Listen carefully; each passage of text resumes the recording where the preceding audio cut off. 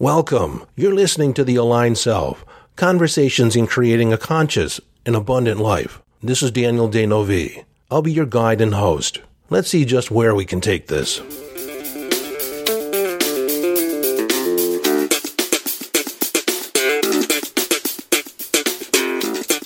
Hello, friend. Welcome into the conversation. I want to thank you. I'm so appreciative of the fact that you're sitting here or walking around or exercising, mowing the lawn, whatever you're doing, listening to this conversation.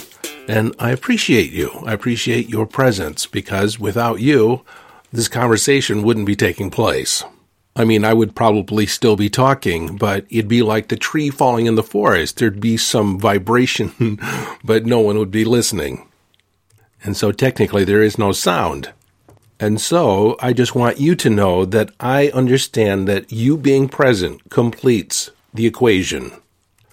Now, as I proceed here, I want to tell you that I'm not really sure where this conversation is going today.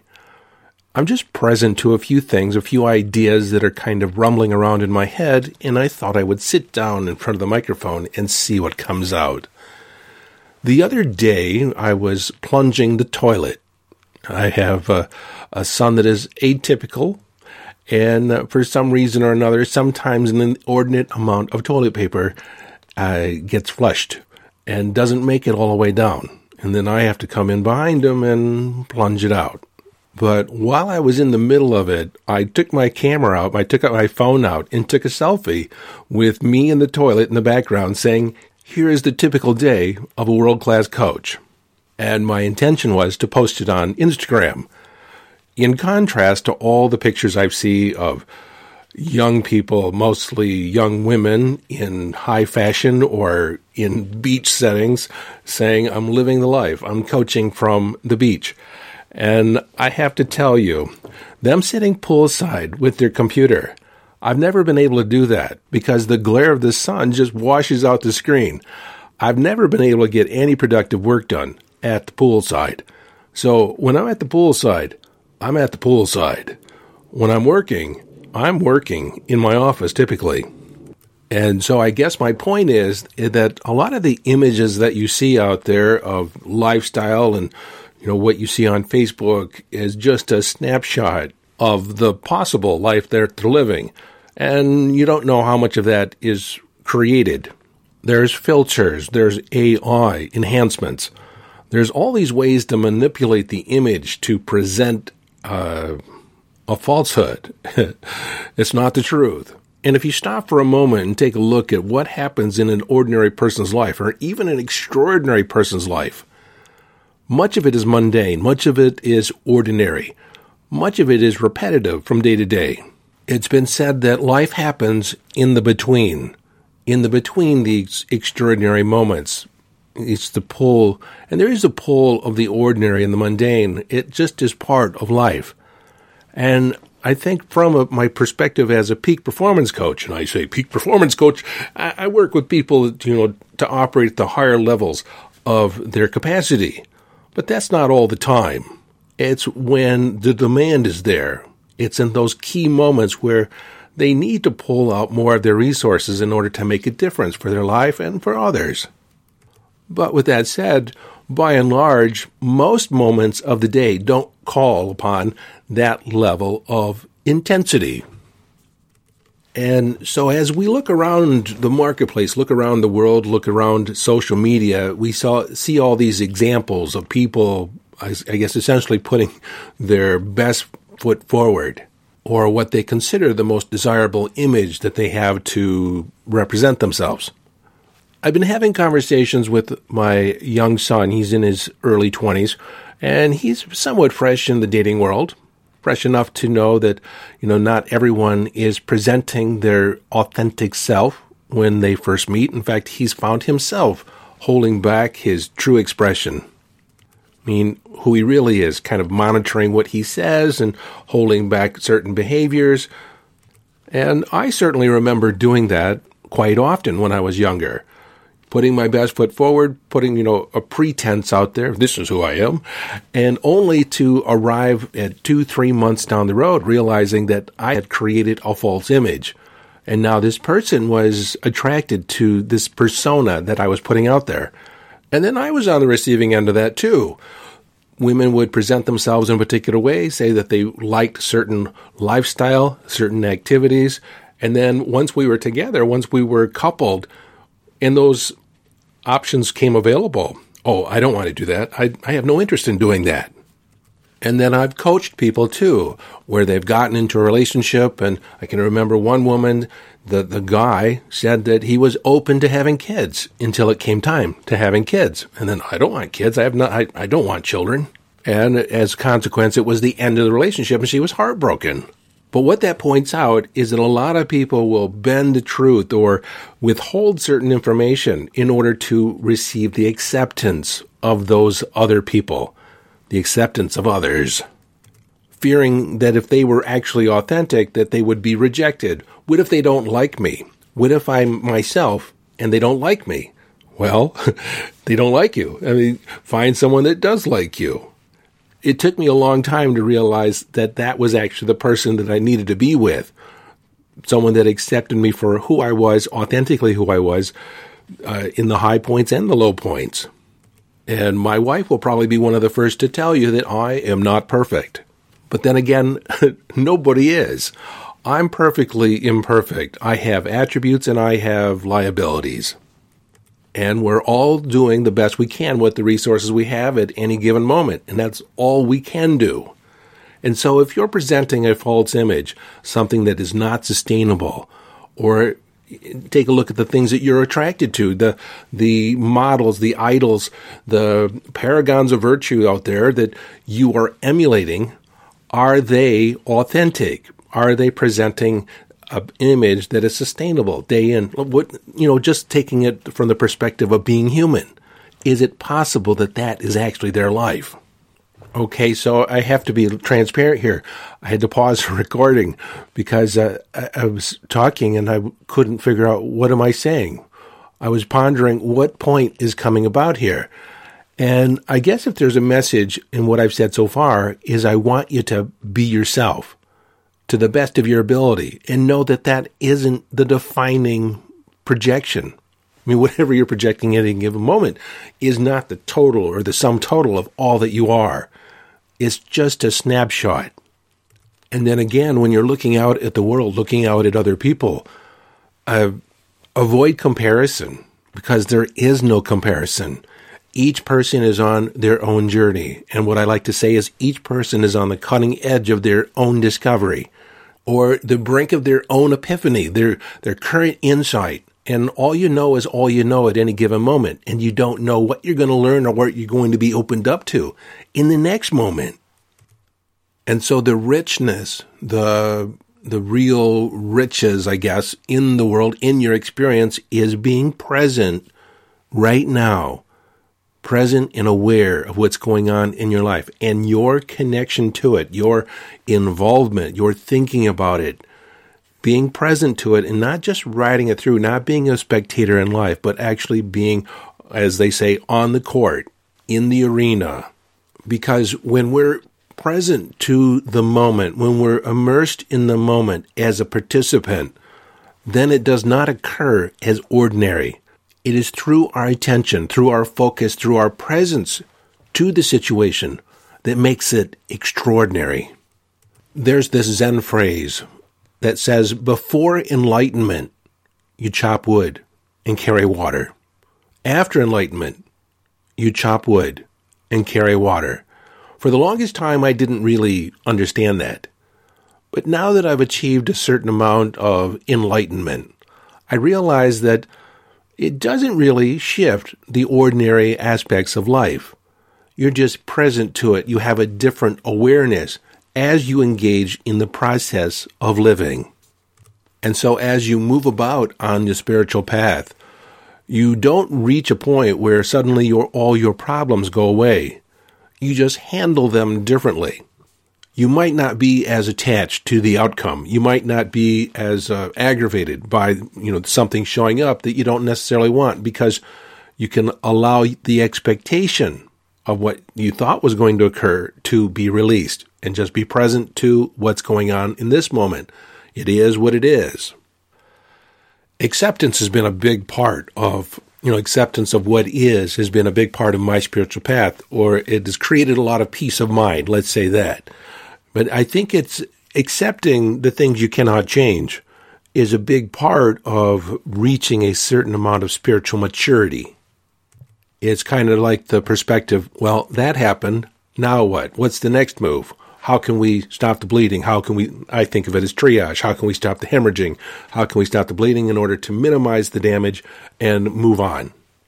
Get yourself battle ready and get back in there, young man. Get back in there, soldier. That old adage, there's no use in crying over spilt milk, is so profound. When something happens, you usually cannot reverse it. And you just have to deal with it. You either clean it up, you mop it up, you set it aside, and you pour yourself another cup. Or you go to the store and buy more.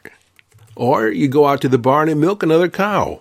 But to get caught up in the conversation that you shouldn't have spilled it, you could have done something differently, or if you hadn't have put it there, then once it happened, it happened. You can never shoulda, coulda done anything, but you caught up in that conversation of shoulda, coulda. Then you are in suffering because you're present. Part of your mind's present to the fact that it happened. The milk got spilt, and to project that it couldn't have happened or it shouldn't have happened is just fantasy. The fact is, it happened.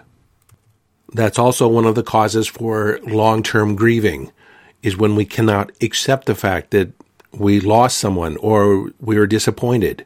Because we grieve in all different ways. We grieve for when someone dies, either prematurely or at the end of their life. And prematurely is a judgment because essentially it happened when it happened. They're dead. They died.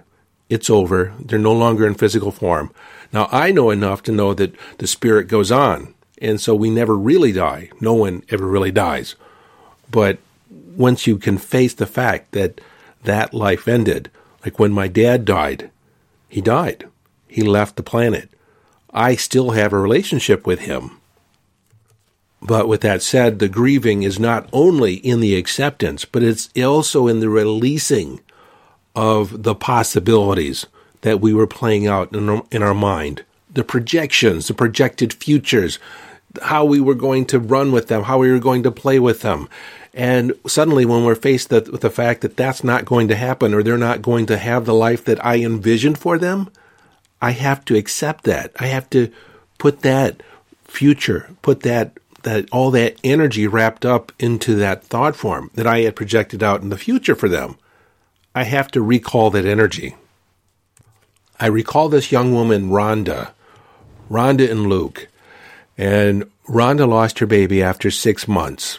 And they had named her. They had decorated the baby room. They had put all this energy into motion, all the possibilities and the visions that they had for this baby, and the baby did not make it to term. And she had the hardest time, and understandably so. But part of that was, in that healing, was not only accepting the death, the incompleteness of the birth process, but also recalling all the energy that was sent out on her behalf, on the baby's behalf. And I don't remember the baby's name that they'd chosen, but it doesn't matter. So one of the things that we did is we recalled her energy back to her. And knowing that she still had a relationship with that baby, and that baby might come in, the soul of that baby might come in a different form, in a different way, and still be connected to her life. But she had to cut the cord, so to speak. She had to reclaim her energy. And once she did that, she was actually open to having another baby. Before that, she didn't even want to consider it. And so these attachments that we have can suck the life out of us in the present moment. Our attachment to be seen in a particular way, our attachment to be validated by others, and not relying on our own inner validation, our own inner signals.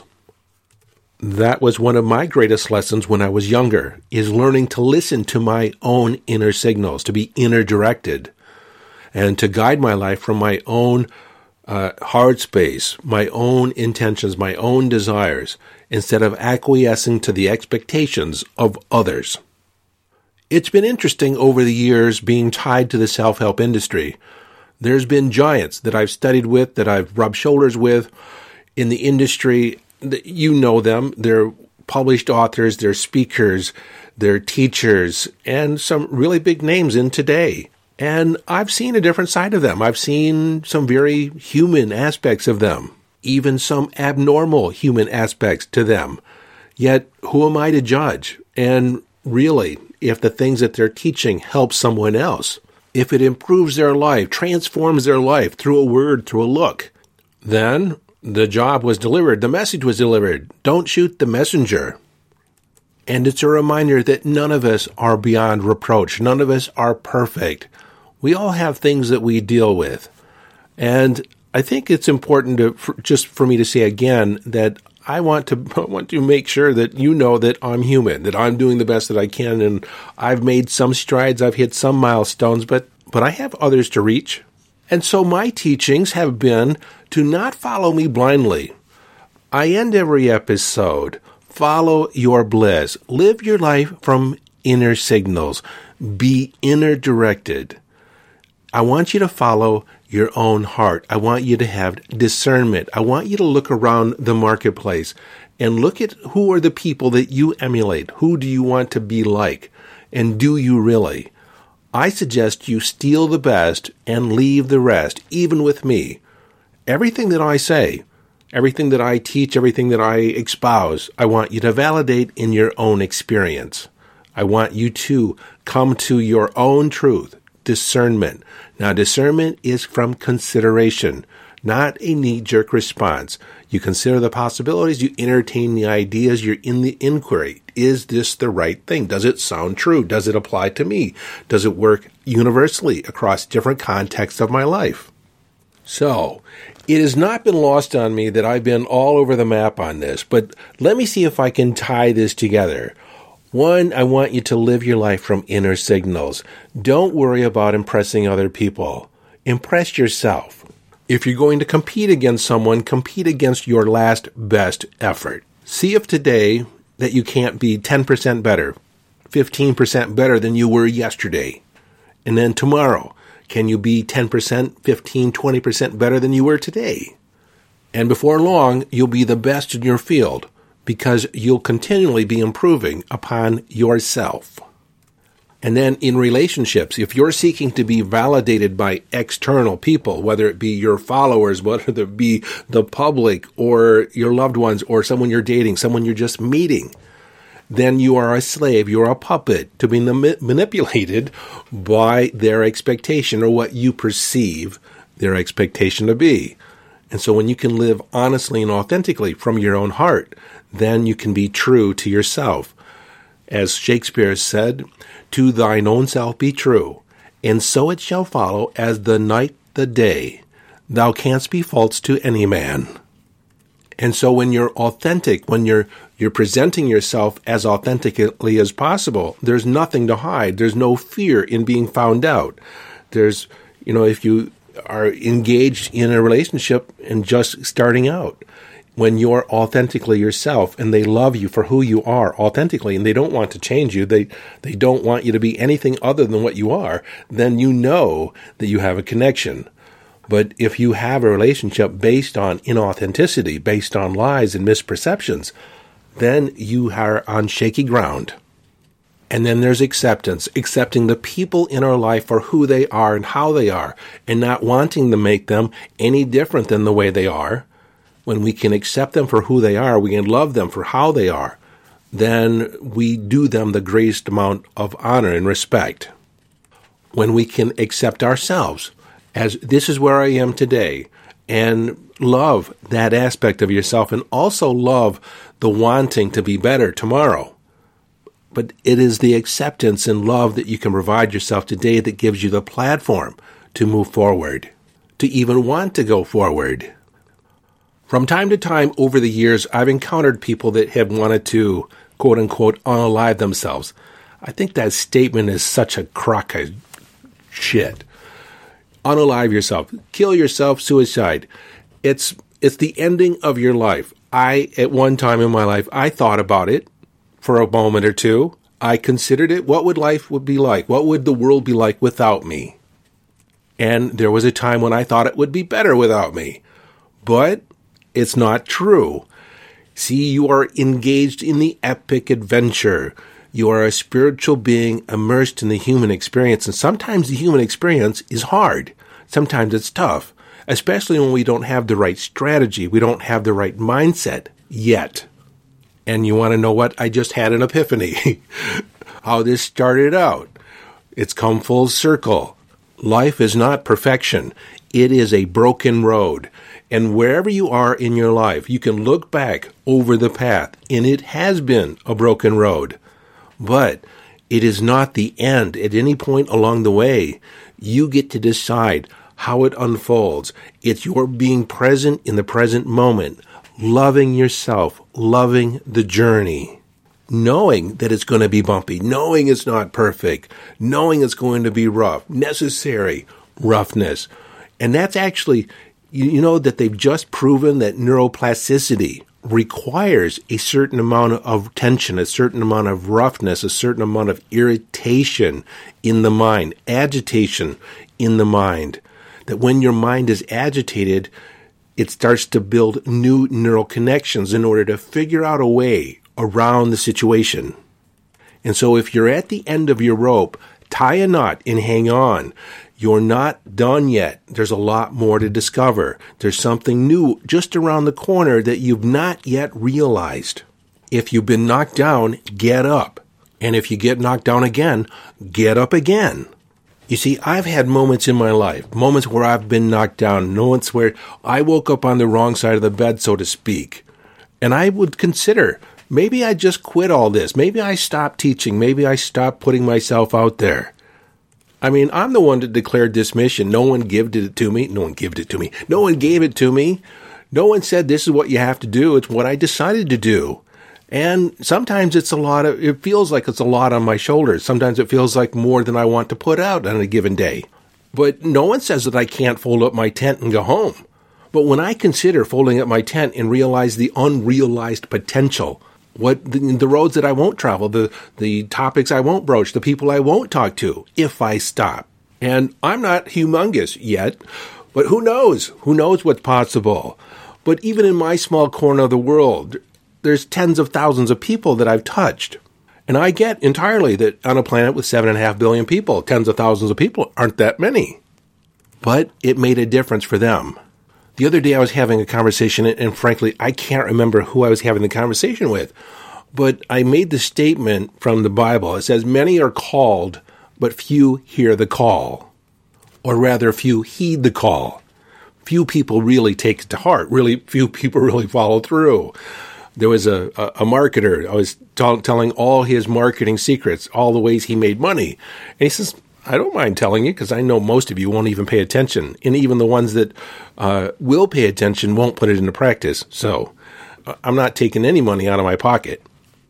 But that statement, many are called, few heed the call. You're not required to heed the call. But if you hear the possibility in your life, if you see a potential, even if you're frustrated in your life right now, that frustration, you know what that frustration is? Why are you frustrated? It's not because you don't have the capacity. It's not because you don't have the possibility. It's because you know you're capable of more, and you just haven't yet found a way, haven't yet found or connected all the dots. If you're completely apathetic, that's because you've given up. That's harder to deal with, but not impossible. This is where you need to become an automaton. Automaton is like a robot. If you don't have the feeling, if you feel apathetic about your life, just start walking in a direction. If you did know what to do, if you did know where you wanted to go, or some place was appealing, where might you go? And just start moving in that direction. Start moving towards that interest. Start investigating. Even if you don't feel like it, just do it without emotion. Just put yourself in motion and start moving towards something, anything. But if you're frustrated, that's good news. That means that you have potential out there. You know you have potential, and you're trying to find the way. You're trying to find the door. You're looking for the path. Oh my gosh, it feels like the energy has shifted in this message. And I want you to know that if you've listened this far and you resonate with this message in any way, that you've been guided here to hear this message, there's no accident that you've made it this far. As far as the way I've been rambling in this conversation. Now, if you've been listening for any length of time, you've heard me say that I've been a coach for over 30 years, and that's true. But I've also been a coach, or as a coach, I've also remodeled kitchens. As a coach, I've been a courier for Federal Express. As a coach, I've been a manager for Federal Express. As a coach, I've also sold my plasma for money. As a coach, I've cleaned pools. As a coach, see, I was always a coach. I augmented my income other ways at times when times were lean. During the Spiritual Summit, the Gathering of Saints, I had a conversation with Jennifer Durakis, JJ, who is a working actress. She's an acting coach as well, and I'm sure she's had other jobs along the way. We had a conversation off air where New York and LA are filled with actors. Everyone is an actor. There's actors working in restaurants. There's actors driving buses. See, when you declare yourself an actor or an actress or a coach, it just means that is your singular focus. That is the focus, your drive of what you determine yourself to be. It doesn't mean you don't do other things along the way. And as I look back on it, all those other activities, all those other jobs I did support me as a coach. It gives me insight. It gives me different perspectives that I can draw from. And, there are no mistakes. If I look at the universe, how I've been guided along the way, I have a wealth of information. I have a wealth of experience that I can draw upon from different aspects of life. And I just realized that might have been because I had a conversation in my early 30s when I was studying with Dave Dobson. Dr. Dobson talked to me, pulled me aside, and said, "You need a lot more life experience." He said, "You have a great command of the technique, you have a lot of skill, but you don't have enough depth and breadth to your experience. Because to be an effective hypnotist, it requires more than just being able to put someone into an altered state." I just had that realization that was probably a hypnotic suggestion. He was one of the best hypnotists on the planet at the time. I just find that so interesting because now I have a whole new appreciation for the detours, the broken roads, and all the side alleys that I went down. And I can honestly say that over the years, I've made just about every mistake you can as a human being. I didn't necessarily go off course really far or very long, but I have made a lot of mistakes. But I've also learned a lot along the way as well. And I also think that one of my great gifts is I've been able to learn by the mistakes or observing the mistakes that other people have made. I tell you, this conversation has been interesting today, very interesting. It's been enlightening for me and hopefully enlightening for you in many ways. It started out with a different vibe, a different energy in the beginning, and it has led to this point in time for me to say, I'm so thankful for you, for your listening, for your presence, and your participation in this conversation. Until next time, this is your friend and host, Daniel D'Neuville, urging you to follow your bliss. Live your life from inner signals. Be inner directed as you engage in the epic adventure, and that is filled with the mundane and the ordinary. Until next time.